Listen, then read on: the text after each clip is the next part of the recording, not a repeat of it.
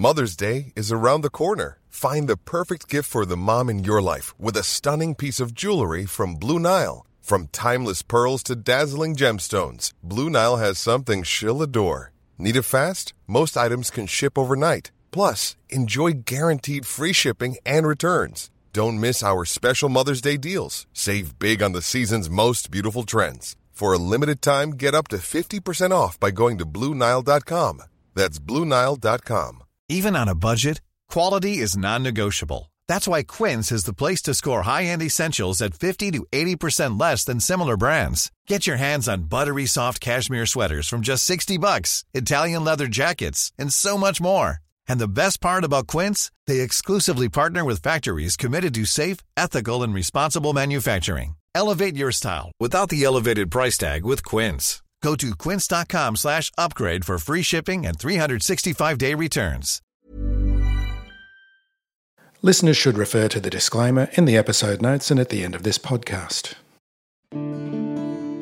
We've got a three-pronged investment process. First thing we're looking for is a company that their projected earnings growth is higher than their valuation on a price-to-earnings multiple basis. Call it a PEG ratio. The second thing we're looking for is for a very strong management team. Third thing we're looking for is for a very strong positioning of this company within its chosen field of expertise. Now, we won't invest in a company unless we see a catalyst. It might be an earnings upgrade, an earnings accretive acquisition, a divestment, a sell down. It might be something like that. G'day and welcome back to Equity ASA, brought to you by the Australian Shareholders Association. I'm Phil Muscatello, and today I'd like to welcome to the microphone Oscar Oberg from Wilson Asset Management. Hello, Oscar. G'day, Phil. Thanks for having me. Oh, thanks for coming on. Always a pleasure to get someone from Wilson's. So, Oscar's the lead portfolio manager responsible for WAM Capital, WAM Microcap, WAM Research and WAM Active. Let's just start by talking about these LICs and what the different investment strategies are across them. Yeah, sure. So across the wider Wilson Asset Management Group, we have just over $5 billion of funds under management across 8 listed investment companies. So as you said before, myself and a team of 6 of us look after 4 of those 8 listed investment companies, and that's predominantly looking at microcaps, small caps, and mid caps within the Australian market. So the 4 listed investment companies, you've got WAM Capital, WAM, WAM Microcap, WMI, WAM Research, WAX, and WAM Active, WAA. WAM Capital is the largest. It's been around for just over 20 years. It's around $1.6 billion in size. And in terms of how we look at stocks within WAM Capital, approximately 50% of the stocks we invest in are long-term research ideas, and the other 50% is what we call sort of market-driven or more shorter-term catalyst-driven ideas. In WAM Microcap Fund, we're looking at stocks less than 300 mil in terms of market capitalisation. So pretty tiny. Pretty small, very small. So we launched that sort of in June 2017 using the same investment process as WAM Capital. And then if investors want to focus on purely research, on the research-driven ideas, they can potentially purchase WAM Research, which is around sort of $250 million in size. Or if they are interested in the market-driven or more short-term ideas, they can look at WAM Active, which is around $70 or $80 million in size. So in summary, that's us in terms of the small caps within Wilson Asset Management. And the different strategies involved with each one. So Wilson's is famous for the LIC structure. What is it that you like about the LIC structure?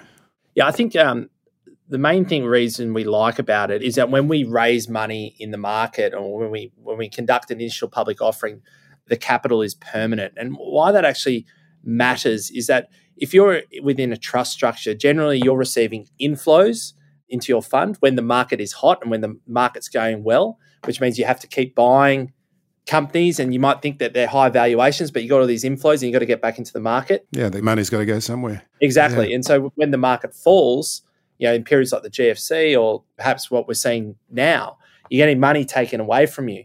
And that could be at the time when you're seeing a whole heap of opportunities. And across the funds we manage, we're seeing quite a lot of opportunities at the moment. So that would be one of the major reasons. The other reason would be you've got the ability to pay a steady stream of fully franked dividends. Trust structures, you vary in terms of your distribution depending on performance. But with a LIC, you can definitely, if you manage your dividend well, hopefully you set it and then you can gradually increase it and provide that consistency for your shareholders. And then lastly, for an investor, potential investor in LICs, and we're probably seeing opportunities like this right now, is that sometimes in terms of how LIC trades in the share market, it's often independent to how the asset's actually performing. So you can see opportunities such as a discount to its net tangible assets, and that provides an opportunity to buy something below its asset backing. And as Jeff says, he always loves paying 80 cents for a dollar of assets. So, there's a number of LICs out there at the moment that are trading at discounts. So there's definitely an abundance of opportunities out there for investors. Yeah. And they're a bit out of favour. LICs seem to be a little bit out of favour, especially with the rise of the ETF structure and the popularity as well. But Wilson's LICs, sorry, I don't want to blow your trumpet too hard here, but investors do seem to value WAM LICs quite highly. Well, I think if we look at the strength of the business, and WAM Capital's been the one that's been around the longest, is, as I said before, like the steady stream of fully franked dividends and consistency of dividends is generally what our investors are looking for, and that stable, I guess, fully franked dividend yield. So I think generally what we see with a number of our funds is that when we do list in the market initially, there's sometimes they can go to discounts, but if the performance stays consistent and you pay that dividend, then that's when you start to go to a premium. And, WAM Leaders, which we launched in 2016, is probably the best example of that's trading at a premium right now.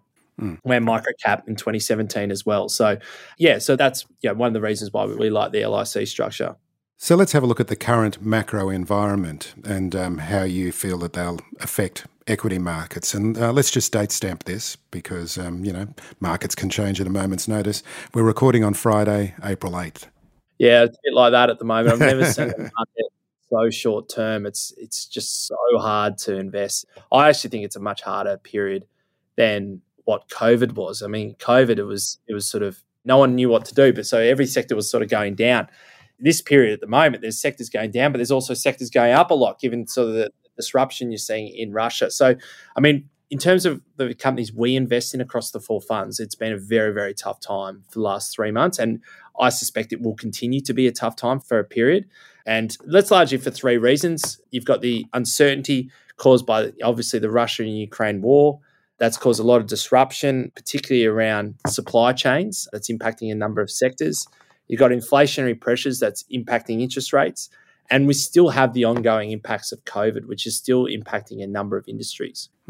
So I guess from our perspective, though, how we're looking at things, and we have an investment process that we've been doing consistently from day dot, and we're actually seeing a lot of opportunities. Now, while I'm sort of negative or accept that it's very uncertain at the moment, we're sort of investing for the longer term. And we see when the market comes back to our style of investing and back to our stocks, we see significant upside with the number of companies. And that's largely due to the fact that most of the companies that we're invested in have very strong balance sheets, are net cash, and have catalysts for a re-rating of the share price, whether it be sort of an earnings upgrade or asset divestment or something like that. But looking broadly, everyone's talking about inflation at the moment and interest rates.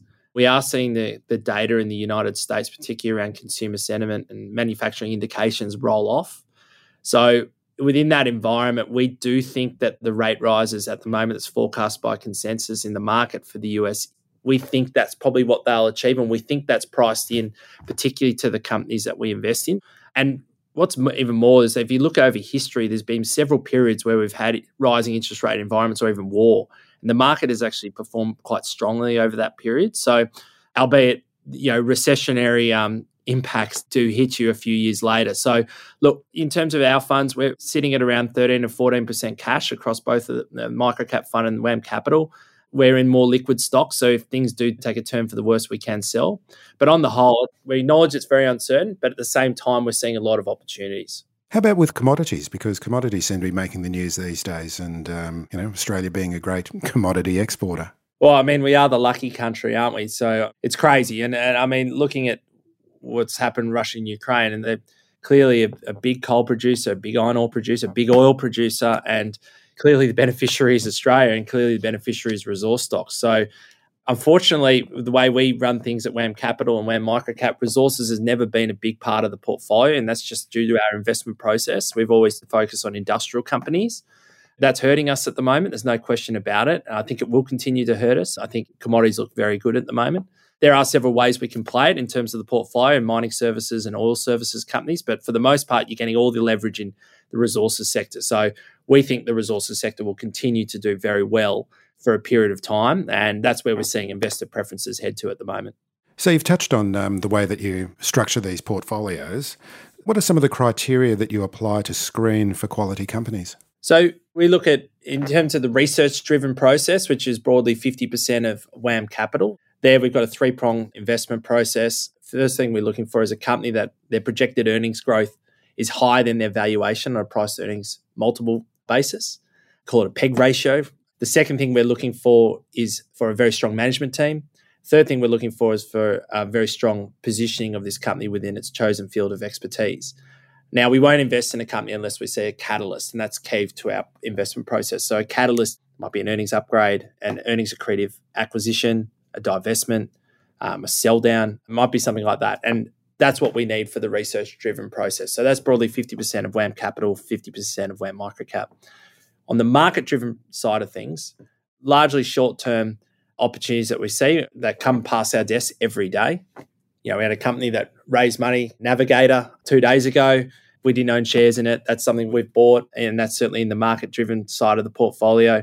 So it's largely companies that don't fit our research-driven process, but again, we see opportunities for an earnings upgrade, an acquisition, divestment, sell down, etc. So generally, when the tech sector was running hot a couple of years ago, that's where a lot of the tech companies were held in within the active or the market-driven strategy. So that's pretty much it. It's a two-pronged investment strategy, investment process. And how about exiting? What criteria do you use what's your signals or triggers to get out and exit? I mean, the strength of the business is we do a lot of meetings. So, individually, we're probably saying, 4 companies a day sort of thing. And that might be 2 listed companies, but it also might be unlisted companies and suppliers or customers. And we're trying to get as much intel as we can. And we're on the road. We haven't been able to do that for 2 years, but 3 of the 6 of us are currently interstate at the moment. We're always trying to pound the pavement for any sort of intel that we can get on our company. So if we get that intel and suddenly we don't think the catalyst is there anymore, then that's a trigger for us to sell. And so there's plenty of examples across the portfolio where we've done that and it's been successful. Might be we thought there was an earnings upgrade. Oh, we've done a little bit of work. Actually, we think there's an earnings downgrade. So we try and sell the company before the earnings downgrade happens. And that's what we effectively do for a living and do all the time. So,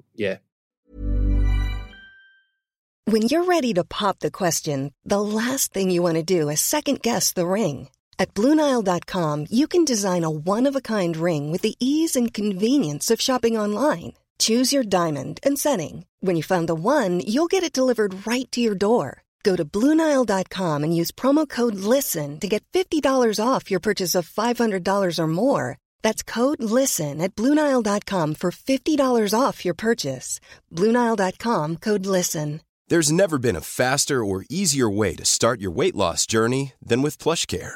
PlushCare accepts most insurance plans and gives you online access to board-certified physicians who can prescribe FDA-approved weight loss medications like Wegovy and Zepbound for those who qualify. Take charge of your health and speak with a board-certified physician about a weight loss plan that's right for you. Get started today at plushcare.com/weight loss. That's plushcare.com/weight loss. plushcare.com/weight loss.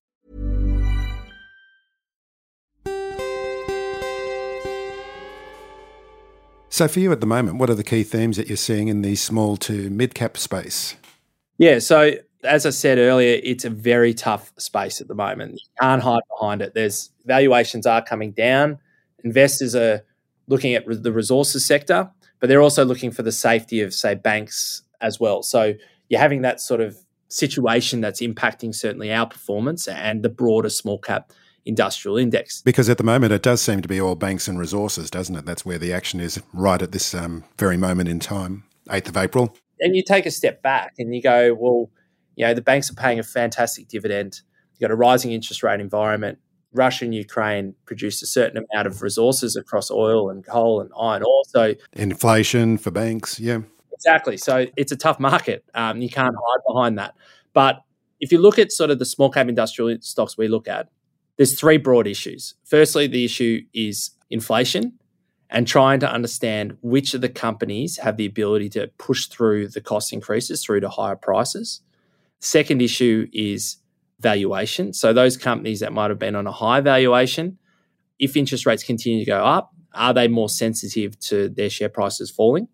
And then thirdly, which is very important, is what companies within the small cap market were boosted by COVID over the last 2 years and perhaps have a slowdown in terms of their revenue or earnings in the next sort of 6 to 12 months. Now, that describes pretty much every company in the sector at the moment.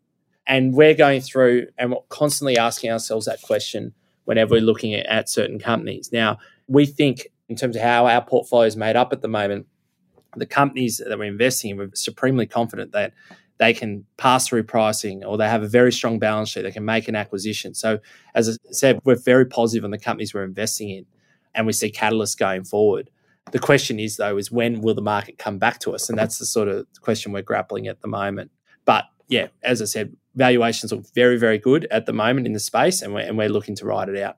A couple of times you've touched on the strength of the balance sheet. Is that every company you look at, that's one of the main criteria for you, that it's got to have that strong balance sheet? Oh, definitely. I mean, it's a huge consideration for us. I mean, we'll get no better example of that than through COVID. You know, if debt markets freeze up, it really hurts companies. And, you know, as we saw through COVID, and we're actually seeing now, like those companies that don't have much debt, they have an ability to potentially buy companies at a very cheap valuation and totally transform their business. So, yeah, clearly earnings accretive acquisition, it's a strong consideration for us when we're looking at catalysts for various companies, and it's definitely something we consider. And I think if we look through our portfolio, particularly WAM Capital, I think the stat is that 45% of the companies we invest in either have net cash, which means more cash than the debt they have on the balance sheet, or have significant property holdings that can really support the balance sheet. So that's really high. And we think that's appropriate in this sort of uncertain market that we live in. So what are the sectors? Let's drill down. What are the sectors you're seeing opportunities in? Yeah, I mean, the first sector is certainly the construction sector. Tough 2 years. First year was COVID. Yeah, and they're still cycling through that. There's still some staff absenteeism. There's no doubt about that. And clearly the weather on the East Coast. However, the pipeline of infrastructure projects is incredibly high. The housing market itself is still very buoyant. There's still a huge backlog of work to be done over the next 2 years. So the companies we quite like there are Mars Group, Seven Group, and certainly on the oil services side as well, Worley Parsons. We still like travel. That's been the same way within the portfolio the last 2 years. Recently saw some credit card data from ANZ that said spending at travel agents is actually back to where it was before COVID. So yes, it's a consumer discretionary style business as such or sector, but there's just so much pent up demand and we're seeing that at the moment. So we do think the travel industry, you know, we'll see domestic travel first, but then it'll go on to international travel. So our key holdings there are Tourism Holdings in New Zealand, Kelsian, Webjet, and also corporate travel. So they're the two sectors broadly, if you had a look at our portfolio, that we quite like. But I'd say generally in terms of how we invest, it's very stock specific. So we wouldn't necessarily see broad themes through the portfolio other than does it fit into our investment process or not. So you're sector agnostic in that terms. You're just looking for good companies no matter where they are. Absolutely, absolutely. Mm-hmm. So you've mentioned a few companies there. Tell us about some more companies that you're finding interesting at the moment for your portfolios. Yeah, I mean, I think in this environment, you really need to look at the management team, so important, and also the history of the board and also the balance sheet. So a few companies that I'll mention here look very interesting from that perspective. So Ridley is the first one. So an agricultural business. It's effectively a feed processor in the sector. It's been around for a very long time. And if you have a look at the 30-year share price, it hasn't really moved that much up until now. And there's been a change in the management team. 30 years. Oh, it's a great chart, actually. Very flat, is it? It's just, it trades in this band. But it's like GrainCorp, and this is sort of how I equate to it. And we own GrainCorp, just upgraded to, unfortunately we don't anymore, but it would have been nice. But GrainCorp was in that band for a very, very long time, and now it's suddenly shot out of it. And we think Ridley will do the same. And this is largely due to the fact that the management team's focusing on their core assets. They've sold non-core assets. Balance sheet's very strong. It's close to net cash. Been reinvesting in the business, focusing on the right areas. They've been taking market share. But we see double-digit growth profile for the business over the next 3 years and opportunities for acquisitions. And one of the businesses they invested in about 5 years ago is this feed business for the prawn industry called Novak. They had high hopes on that business 5 years ago and probably didn't achieve what anyone thought it would. but it's currently not being valued at all in the share price. And we actually think it looks quite interesting at the moment. So we think potentially they could get a partner or monetize their holding at some point. So I think that looks quite interesting. But the stock is very cheap. So it's on 12 times earnings. We think it'll grow well over 15% organically for the next few years. So that's a typical WAM stock, let's call it, that we like to invest in. Yep. On the spicier end, probably in the microcap end, is a stock called Mermaid Marine. This is a company, was a very big company about 10 years ago. It basically provides marine vessels for the oil and gas industry to work on offshore pipelines or platforms. It effectively geared up its balance sheet, did a major acquisition right at the top of the oil and gas cycle back in 2012, 2013. Oil prices fell, CapEx fell, and over the last, call it 10 years, the business has restructured about 3 or 4 times. So now where we're at the bottom. A significant number of boats have been taken out of the market. Mermaid is currently trading at a discount to its net tangible assets around of 20%. It's been selling boats close to or actually above its NTA, net tangible assets. The largest peer globally is called Tidewater. They're currently trading at a 20% premium to their net tangible assets. So we think Mermaid is really primed. Obviously, oil and gas prices have increased. We think there's a significant amount of work coming for them. And also they're a big takeover target. So yeah, we quite like that one. Balance sheet's fine.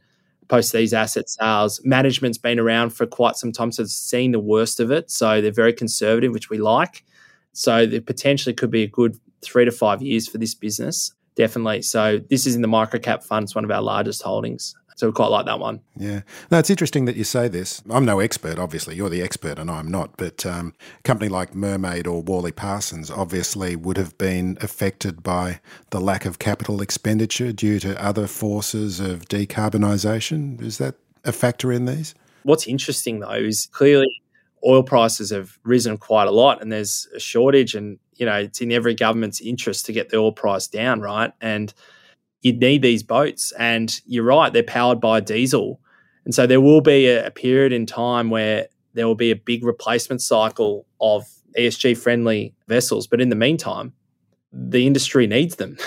And that's going to be very positive because you won't see suddenly a big replacement cycle of diesel-powered boats. They'll just get repaired and the prices will go up.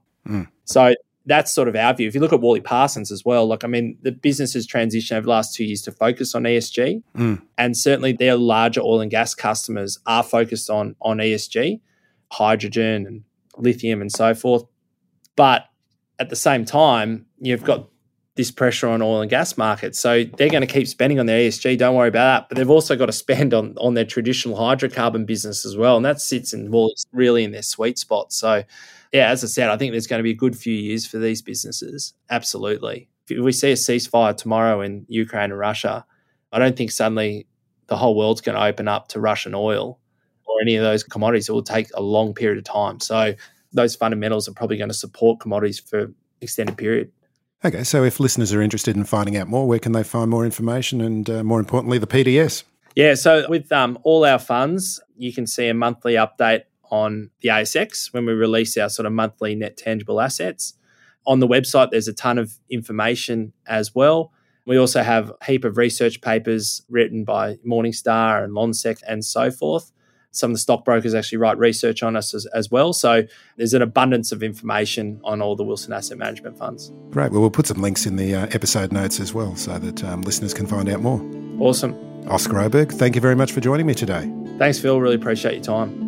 Important, please remember these podcasts are produced to provide information and education, and they're not designed to provide financial advice, nor are they a recommendation to buy shares in the companies featured or discussed. The Australian Shareholders Association does not endorse or favour any specific commercial product or company. Please obtain independent professional advice before investing. We value your feedback and questions. Please contact us at share@asa.asn.au if you have any suggestions for guests or specific questions you'd like answered.